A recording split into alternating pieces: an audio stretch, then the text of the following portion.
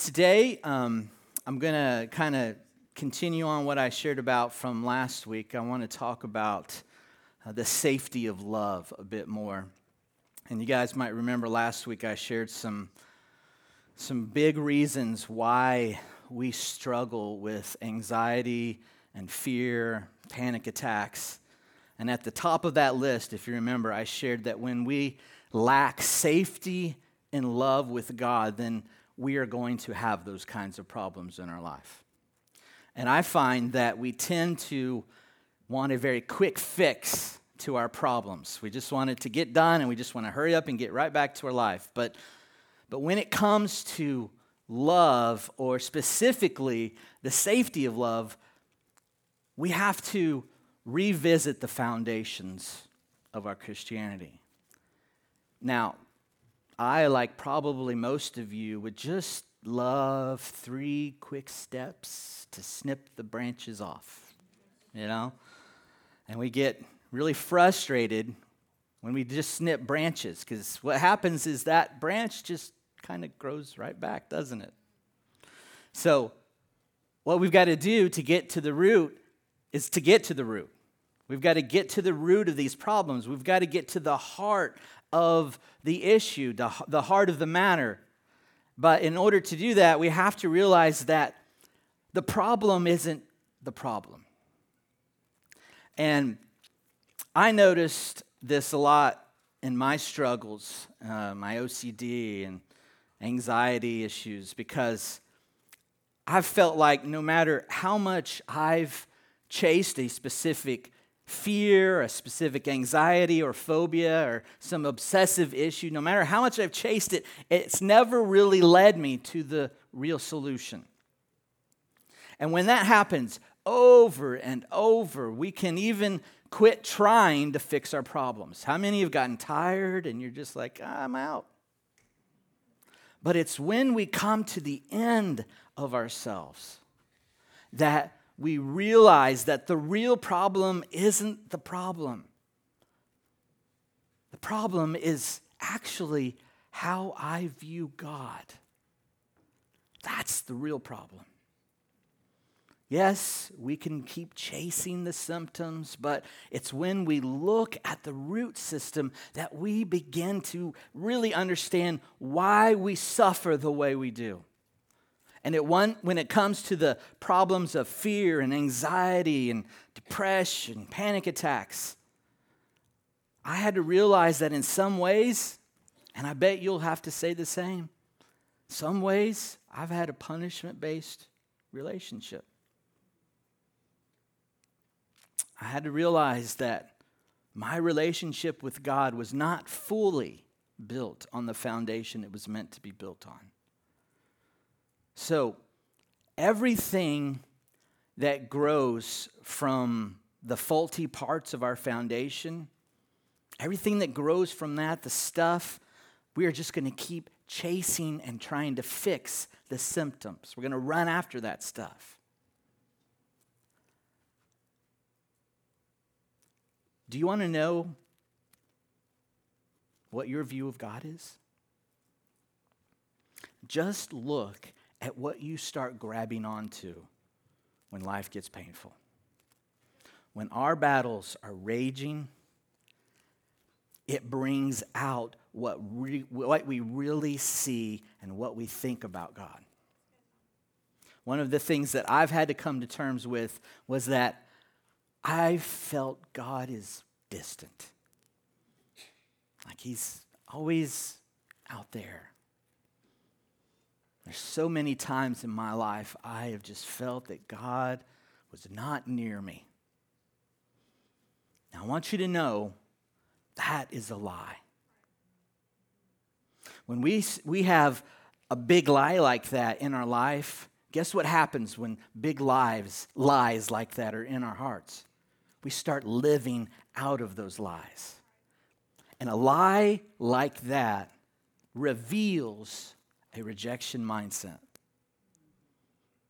God is far away because I don't do enough good, right?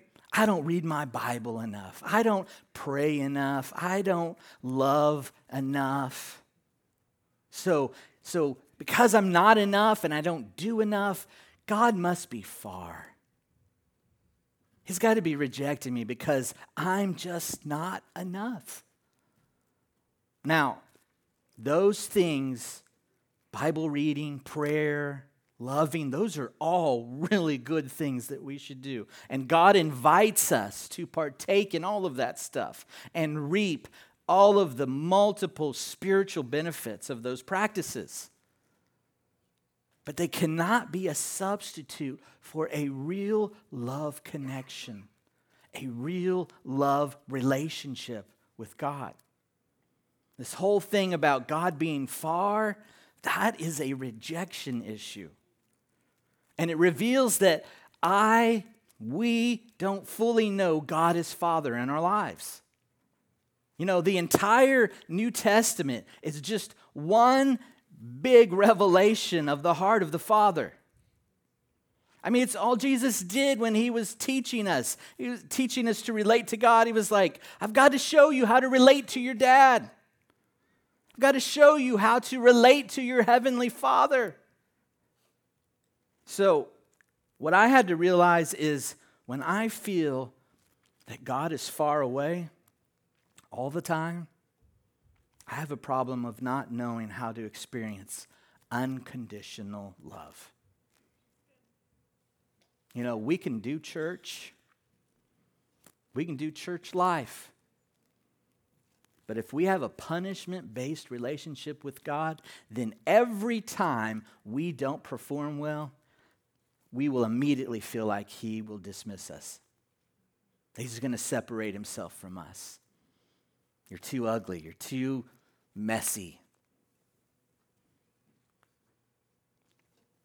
So we go about our days, and depending on how well we feel, or how well we do, God's distant one day, he's close another day, he's distant another day, somewhat close another day, and he's far, far away another day. And that whole attitude and mindset is wrapped in a punishment-based relationship. Feeling close to the Father when we do good and distant when we do bad, that's not the gospel. The gospel says you've got nothing to offer to be righteous. You've got nothing to offer to be close to God. And yet somehow we think we have to perform to make this relationship work. That's not how unconditional love works. We have to learn to receive love. But when we're trained in performance-based love most of our lives, we're trained in perfectionism and trained in religious legalism and getting free from that stuff, it can look really scary. Freedom can look scary. Because most of our lives we're taught to feel like we're going to head right into lawlessness. If I get too free, sin's on its way. Freedom actually seems too good to be true. So again, the problem of fear and anxiety, that's not the problem. The problem is how we are relating to God. That's the real issue. Do you know how to relate to God as Father? Do you know how to relate to God as a God who draws near and he always remains faithful? Do you know how to relate to God who absolutely, unconditionally loves you right where you are? Do you know that his love in connection, that love is going to lead you to freedom? More and more freedom. I realize that in my mental health battle that I have a connection that wasn't completely and fully developed. You know, one of the symptoms of being in a punishment-based relationship is you're always afraid the hammer is going to fall. How do most people react when you hear someone say, hey, I need to talk to you for a minute? Right? Y'all fall, you're like, your boss, right? Hey, I need to talk to you for a minute. How about kids? How about when your parents say, hey, can you come in here? I'd like to talk to you for a minute. Right? How many times do we react the same way when God wants to talk with us? How often do we feel that way when we open our Bible? Oh, here it comes. Another pounding. The hammer of the word is coming to break me again. Now think about the flip side. How often do we ask to talk to someone just to tell them how much we appreciate them? Hey, come here. And their eyes are bugged out like, here it comes. Come here, come here. I love you. Really? No, come here.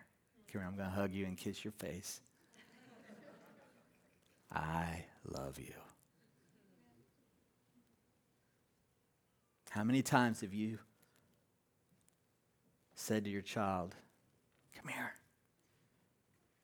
I need to talk to you. I've got something really important to say. You mean the world to me.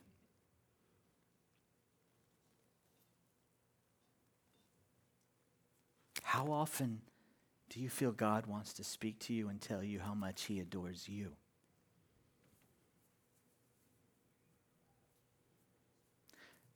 If we're punishment-based, we're going to avoid God. We're not even going to give Him a chance to say those things to us. And we're going to even avoid others because we're just prepared that everyone around us is always going to call out the negatives that they see. You know, I find that one of the unintended consequences of the Oreo cookie method of correction is when we get a compliment, we are conditioned to think that the correction is just next. But then the follow-up compliment, right? Well, if the only time you're giving a compliment is to set up a correction, you might be doing compliments wrong. Now, I'm not saying we shouldn't correct. I'm not saying that we shouldn't do it with love. But if we are punishment-based and we don't understand unconditional love, we will mostly drop the hammer more than we drop the love. You know, if we are punishment-based with God, we won't even know how to do Hebrews 4:16. Let us then with confidence draw near to the throne of grace that we may receive mercy and find grace to help in time of need. If we're punishment-based, we won't be able to get our faith stirred up. Because fear and condemnation, they're going to win every single time. They're going to be the driving factors in our life. They're going to be what I'm listening to. That's going to be the narrative that's always playing in my mind. You're not enough. And if I don't feel like I'm enough, guess what I'm going to do to all the people I love? I'm going to let them know you're not enough. So no wonder we're anxious all the time. We're just listening to a bunch of fearful, condemning thinking. I mean, here's what the foundation of a punishment-based relationship will do. It will drive you to do things because you don't want God to punish you. And it will also drive you to avoid things so that God will not punish you. See what I'm saying here? This will never build a long-term healthy relationship. Your kids, if they live in a way not to make you mad, you're not going to get the results you want. Your relationship with them will not turn out the way you want. if they are only trying to avoid your wrath, it's not going to work. I took them to church, Tom. I sent them to youth group. We read the Bible. I made them memorize Scripture every day. Do they know you love them? I don't know why they won't come to church. I don't know why they don't care about anything. Did you school them in love? Or just the fear of hell and death? Love is the only true foundation that can build a solid framework for everything else to be built on. This is why we've got to stop chasing symptoms and get to the root. Why do we have addictions? Because we need to be loved. Why am I fearful? Why do I have OCD? There's a deeper need of love to have its work in your life. Why do I have anxiety? Why do I have panic attacks? There is a deeper need for love to have its work in your life. Because love tells you you're safe in this relationship. Relationship with God doesn't suddenly leave you because you made a mistake or you sinned. Fact, Romans 5:20 says, "Now the law came in to increase the trespass. But where sin increased, grace abounded all the more. So that, as sin reigned in death, grace also might reign through righteousness, leading to eternal life through Jesus Christ, our Lord." God's love always outpaces our sin. The problem isn't, is the love really there? The problem is, I really don't see Him as a loving Father. Therefore, I don't know how to receive that kind of love. And even if we do start to comprehend God's love, we've got unworthiness always back here. Just kicks up. You don't really deserve that kind of love. Remember what you were like yesterday? Remember how you spoke to your spouse or your kids today? Remember that? Yeah, you heard that love message, but you don't deserve it. In a punishment-based relationship, we are always going to struggle with feeling close to God. And when we don't have a grid or an experience of unconditional love, we are going to look for the rules. Rules have become a shortcut to help us avoid relationship, but still try to feel good about ourselves.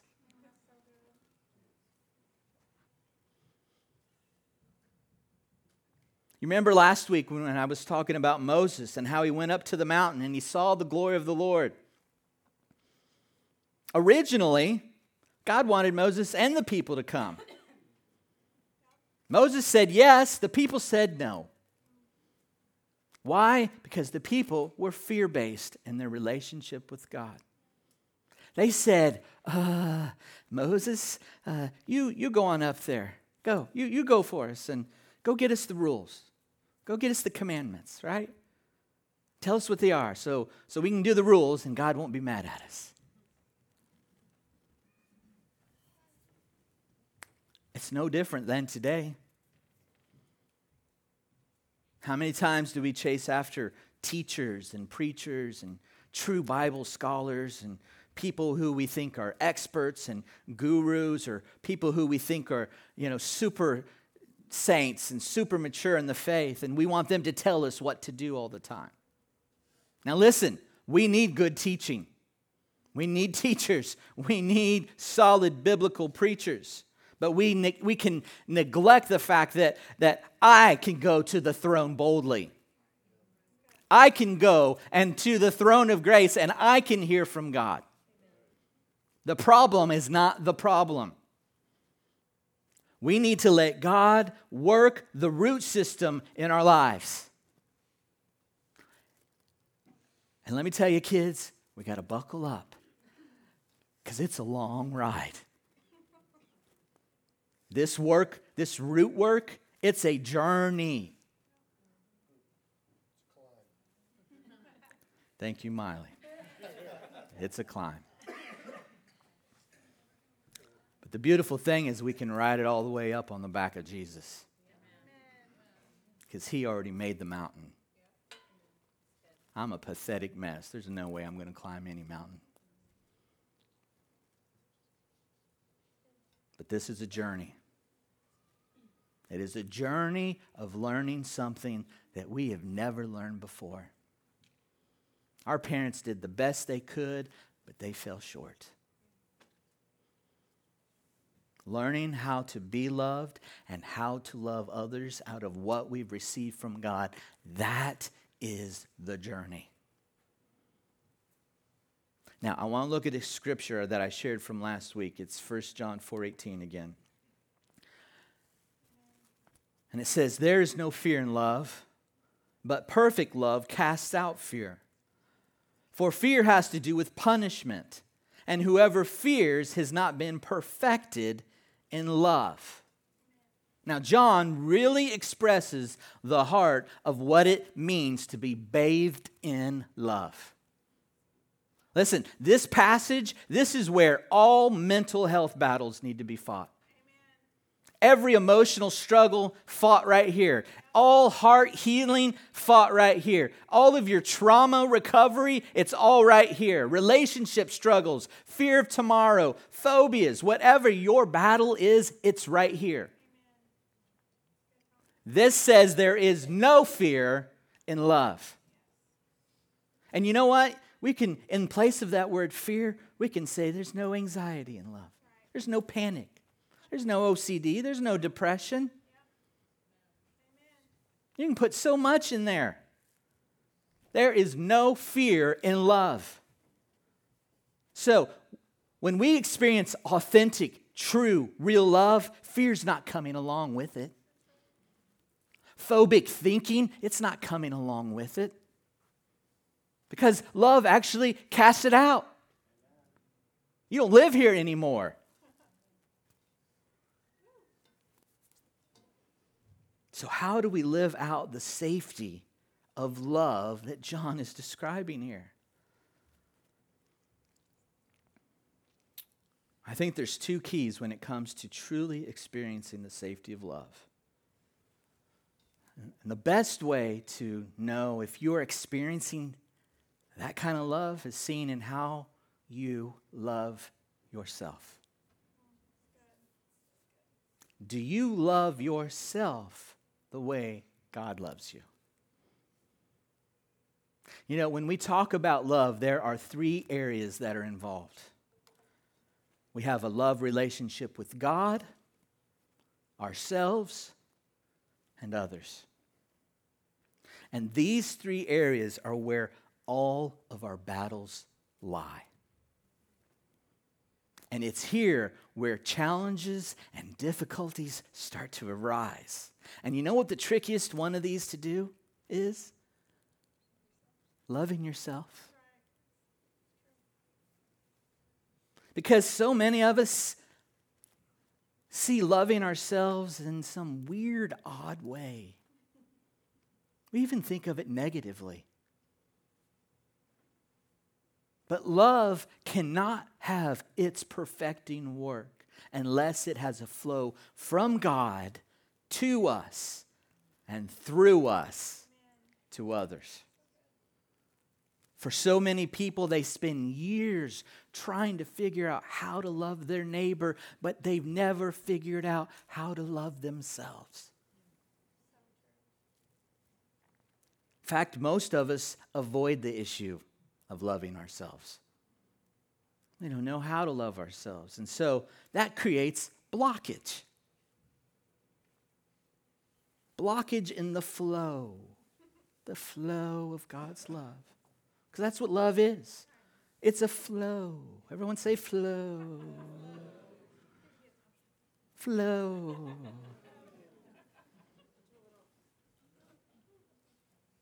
We first receive the flow of God's love. And it has to be received. Can't just go, oh, I know it's there, but I'm not worthy. We receive the love. It has to be received. And then for it to be received, then we get to give it back to Him. Right? That's what verse 19 says. We love Him because He first loved us. We love others because He first loved us. So what we have to learn is we have to understand and learn what it means to receive love. And that is foreign. That's a foreign thought for so many of us. But it is out of receiving love that we respond and love God back. But the test of how well we receive God's love is seen by how we truly love ourselves. Do we see ourselves the way that God sees us? Do we love ourselves the way God loves us? And then it is out of that revelation that now, guess what? I'm empowered to do. Love all of you. And if others love me back, well, that's just icing on the cake. However, it's when we start demanding others to love us. When we start demanding others to love us, we are now using people to fill areas that are probably only for God to fill. So our journey is to learn what it means to receive and live in the safety of God's love. And when we look at love from the Scriptures, I think there are two pillars, two keys on how love works. It's in 1 Corinthians 13, verse 4, and it's just right at the very beginning. Love is patient, love is kind. Let's all say that together. 1, 2, 3. Love is patient, love is kind. I believe these first two words in this wonderful pericope, this wonderful section about the love of God, I believe these two words set the precedent for what love means in the life of our relationship with God, ourselves, and the relationship with the people around us. If we are going to start learning to love ourselves the way that God loves us, then we are going to need to learn to exercise a new mindset. The mindset, the behaviors, and the pattern of patience and kindness. Now, I'm going to give us just a super simplified definition of these two ideas so that we can start to see how to apply them. What does it mean to be patient? If I'm going to learn to love myself the way God loves me, I have to learn to be patient. Patience is what love is able to handle. Kindness is what love gives out. So 2 things that you can practice today is to make the decision that I am going to use my words along with my thoughts, with my focus, my energy. I am going to create and strengthen a mentality and an environment around me where I'm going to be patient with myself and I'm going to be patient with others.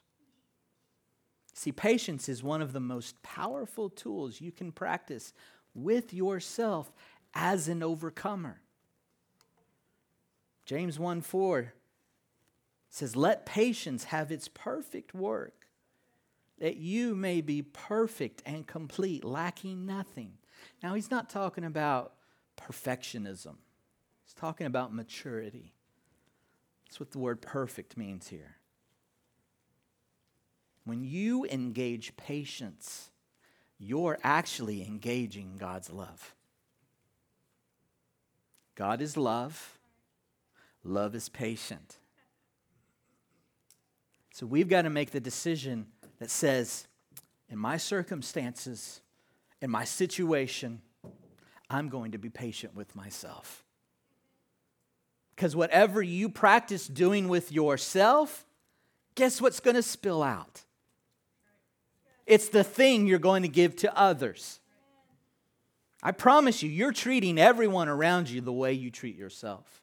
You cannot avoid it. And if you're loving yourself the way God loves you, and you're patient with yourself, and you intentionally engage patience with yourself, you are going to give that out in all of your relationships.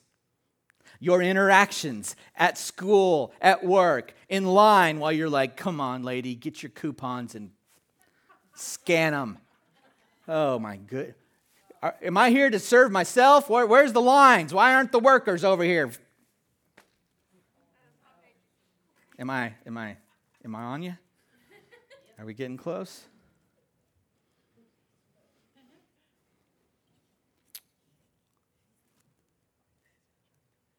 If you're patient with yourself, you're going to start giving that out in the relationships you have, in your interactions. You're going to remember, wow, I really blew it. Well, He's patient with me, so I'm going to give this gal a break today. In fact, I'm going to ask her if she needs some help.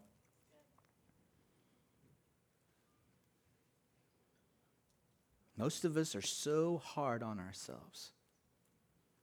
And we just share the love. We're always in a hurry. All right, why haven't I gotten somewhere quicker? Why am I not mature yet? Why haven't I matured faster? That thinking leads us to one of last week's contributors to anxiety, remember? Pressure. Pressure, pressure, pressure. And when we get out of rest, which is what patience will create for us, we get into all kinds of striving.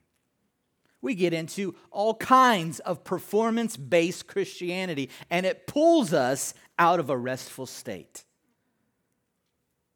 Pulls us out of love. Now, the second thing is kindness.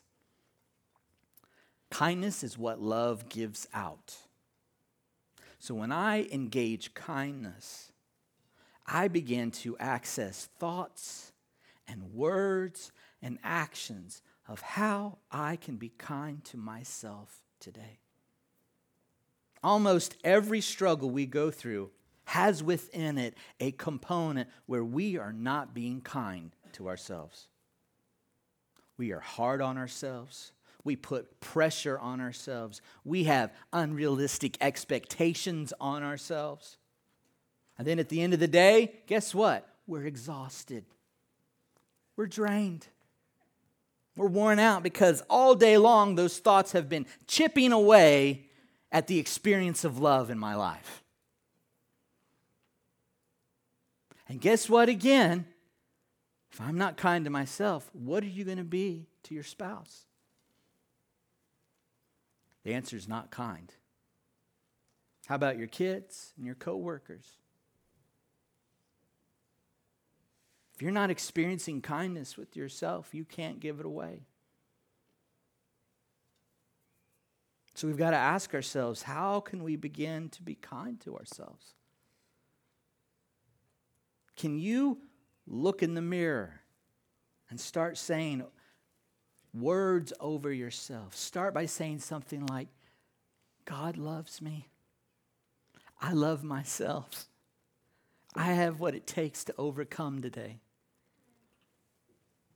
Listen, your words and thoughts have a powerful effect on your experience of safety and love. Rather than beating yourself up with self-loathing and self-pity, how about we receive the love of God? Start loving ourselves through patience and kindness. And when you start doing this, when you start practicing this every day, you will start to pour out more love on others.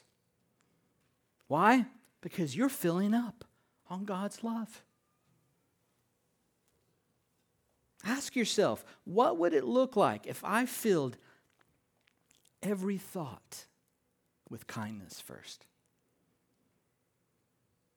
What would it look like if patience was how I dealt with myself and others? You want to practice the love of God in your life? Practice patience. Practice kindness. And I want you to know these two keys have been so important to practice in my life. As a person who struggles with perfectionism, I have not had much patience or kindness for myself. In fact, because I've been so hard on myself, because I have falsely attributed that inner critic, that voice in my head, I have falsely attributed that voice to God's voice sometimes. Because I've done that, patience and kindness have been so lacking in my life. I remember when I was struggling with panic attacks, and I was so angry at myself. I was so angry for being weak. Why didn't the Bible help me? Why didn't Scripture help me? Why didn't prayer help me? Why wasn't worship helping me? Because it's not because those things are powerless. It's not because they don't work. I had to figure out that it's because God needed to teach me about love. I had to learn about Hesed. Hesed is the Hebrew word for God's covenantal, never-ending, always faithful, steadfast love. Usually, when we read the word steadfast love in the Old Testament, when you read those words, it's normally the word Hesed, or faithful love. God needed to take me deeper into His love. He wanted me to know that in my darkest, most miserable, most painful point in life, that He was still loving me. When I was weak and failing, God wanted me to know His love never stops. Now, you may be thinking, Tom, if He loves you that much, why didn't He deliver you from it in an instant? Well, doesn't always work that way. Pain actually has a significant value in life. Pain teaches us not to touch a hot stove. Pain tells us something's not working correctly in the body. Pain teaches us right and wrong. Pain teaches us the right way and the wrong way to relate to people. Pain reminds us what sin is.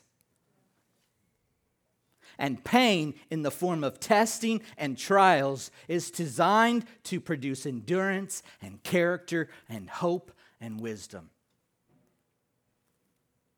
And as I shared last week, emotional pain is a neon sign pointing to the place in my life where love needs to do a deeper work. So guess what? Pain is necessary for our healing journey.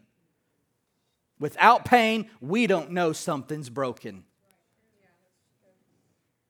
So why didn't God snap His fingers and stop my breakdown? Because He needed me to see what He already knew about me. He needed me to see where love was lacking in my life. Not that His love is in any way deficient, not that it's anemic or weak, but I needed to see how weak and broken my capacity to experience His love really was.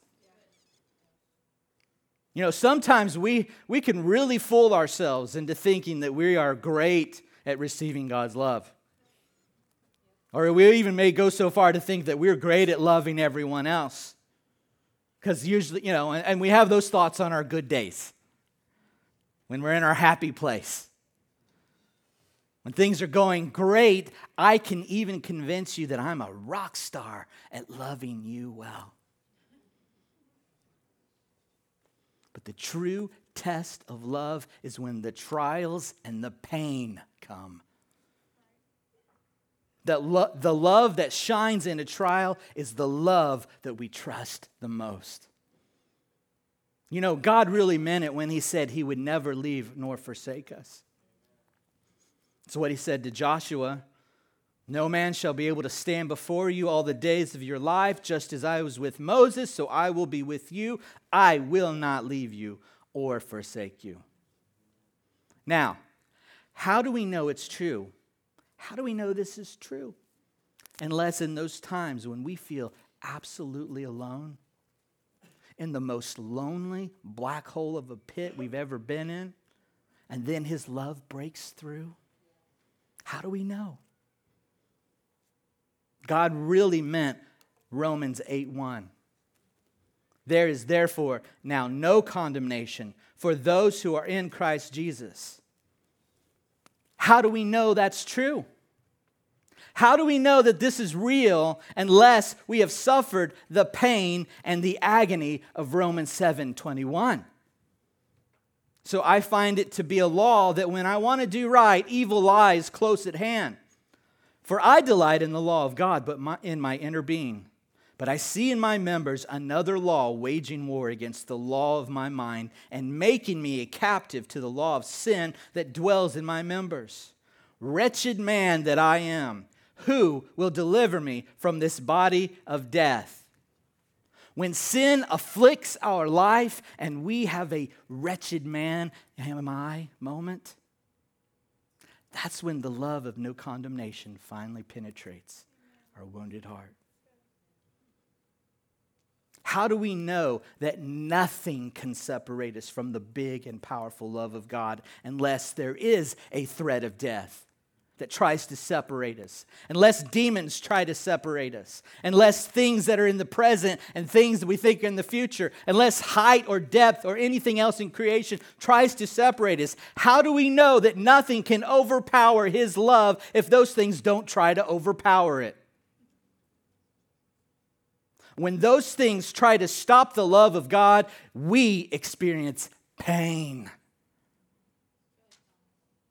And God will not allow the enormity, the strength of the safety of his love to be cheapened or disregarded by allowing us an easy life. A life that is absent of pain and trials. You see, an untested love is an untrusted love. That's why our pain is not always removed at the snap of God's finger. Love is having its work. Its full and complete work in our lives.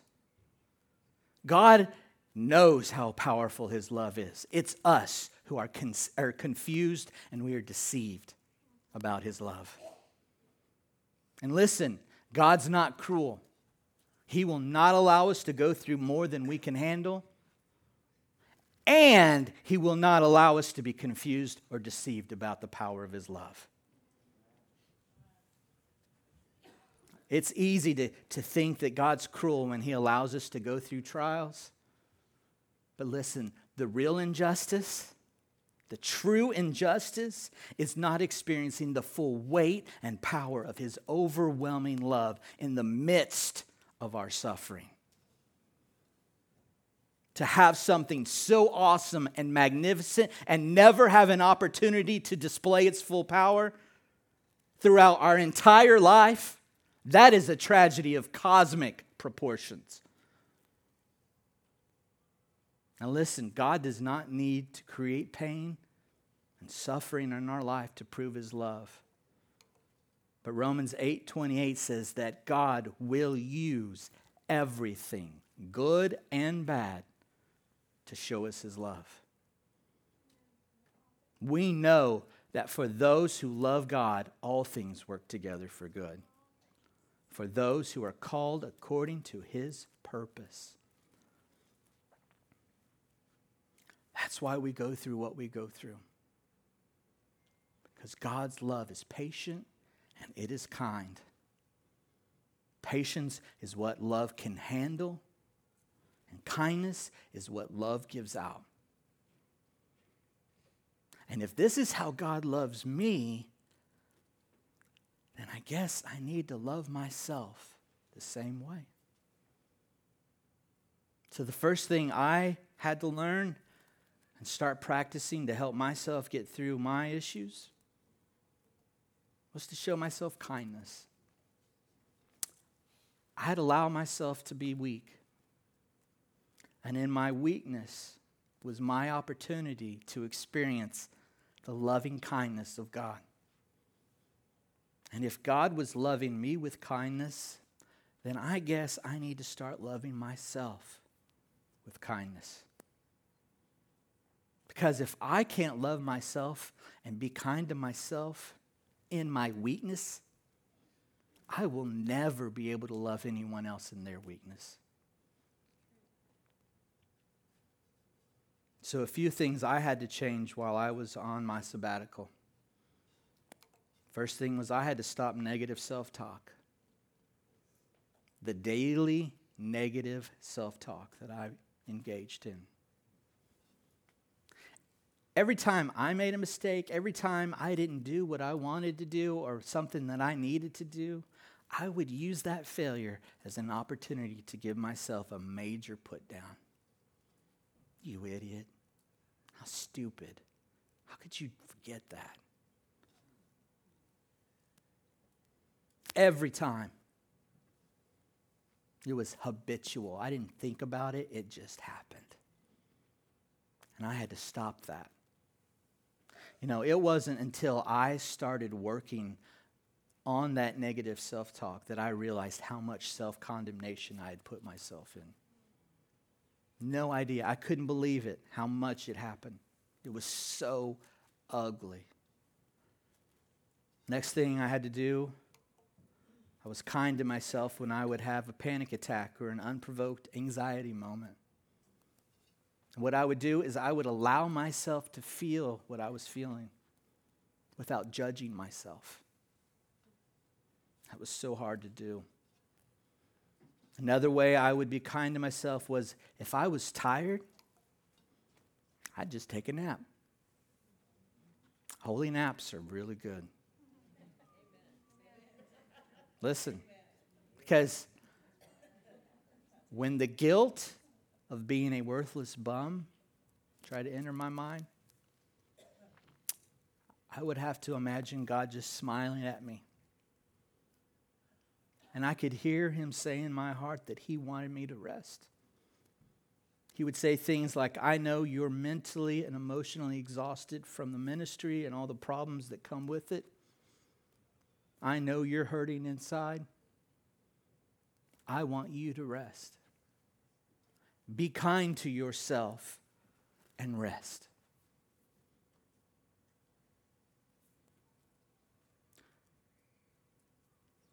Every time that I would feel pressure to make this the best, most productive sabbatical ever, these people need a song. I got to come back with my song found again, or it's a waste.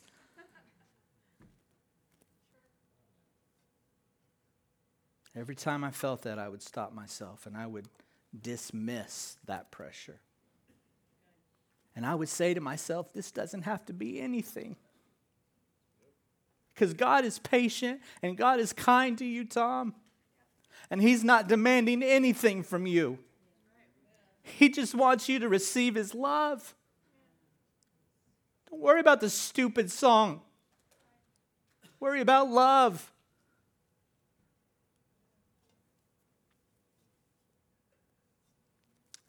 I had to get to this place that anytime I felt like God was speaking to me and it sounded harsh or impatient, I would have to remind myself that God is love, and when God speaks, it sounds like kindness.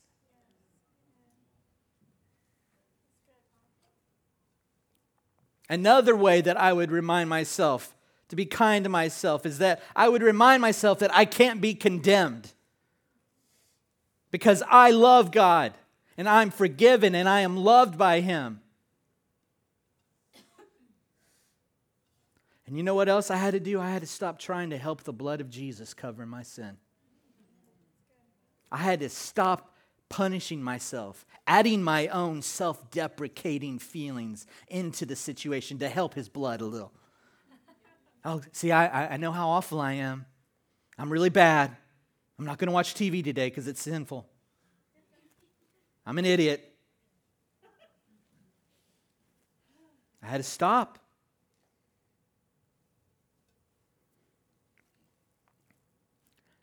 And as I said earlier, I know that the fear of, if I show myself this much loving kindness and patience, the fear, what's going to keep me from falling off into careless sin? When we practice God's love in the form of kindness and patience to ourselves, it will not injure ourselves. And it will not injure others. If you're being kind to yourself and it gives you permission to sin, or you're hurting other people with your kindness to yourself, you're doing it wrong. You have slipped into true selfishness and true self-centeredness. I tell you, when real love touches your heart, sin is the last thing you want to do. Being selfish is the last thing you want to do. Because kindness will rise up and you will see your spouse or your kid or your friend who needs help, and you will say, I've been kind to myself today, I'm going to be kind to you. There won't be selfishness. More grace doesn't open the door to more sin. It's the other way around. The more sin affects my life, the more grace overcomes it. That is the kindness of God. And it is that kind of love that makes us feel safe. Safe with Him and safe with others. This kind of love, the patient and kind love of God, is what heals the broken places in our heart. Can someone say amen? This is your action plan for this week.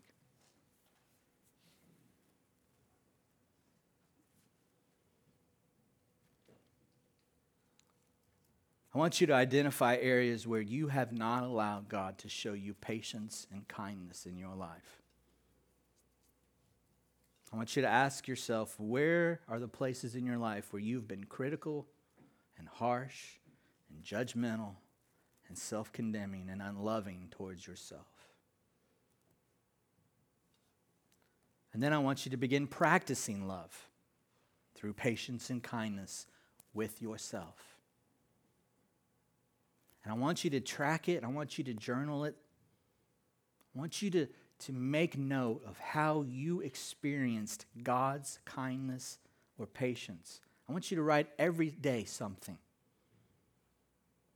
The end of your day, as you go down to bed or whatever,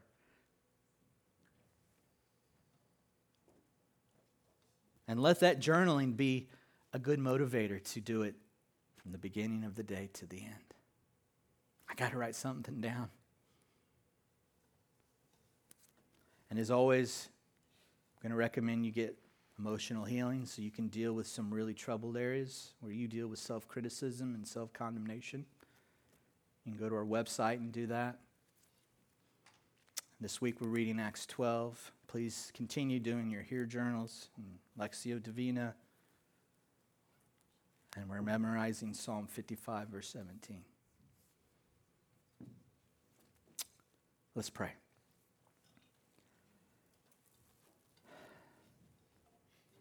God, we thank you. You are love, and love is kind, and love is patient. So I pray, God, that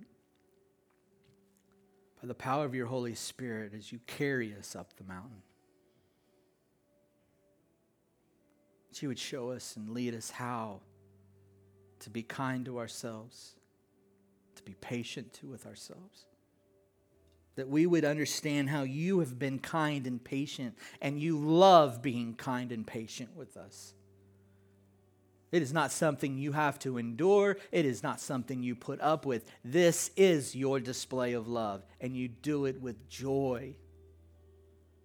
So we receive that patience and kindness today. Oh, help me to receive more, God. We're asking, God, that you would help us to figure out how to practice these things when it comes to your love in our life. How do we need to practice love and kindness and patience in ourselves, with ourselves? And then I'm asking God to show me how. Show us how to pour out that experience of your loving kindness and patience into those in my life. Convict us when something comes out of our mouth to say, was that kind what I just said? Were those words kind? I'm asking God, bring conviction in a loving and kind way because you are so patient. Show us the moments, God, that you are encountering us with love, and we will be changed by your love. So, Father, we just consecrate this moment. We say thank you, God, for showing us love. You are so tender and kind and patient. We love you, God, and we pray this today. In Jesus' name.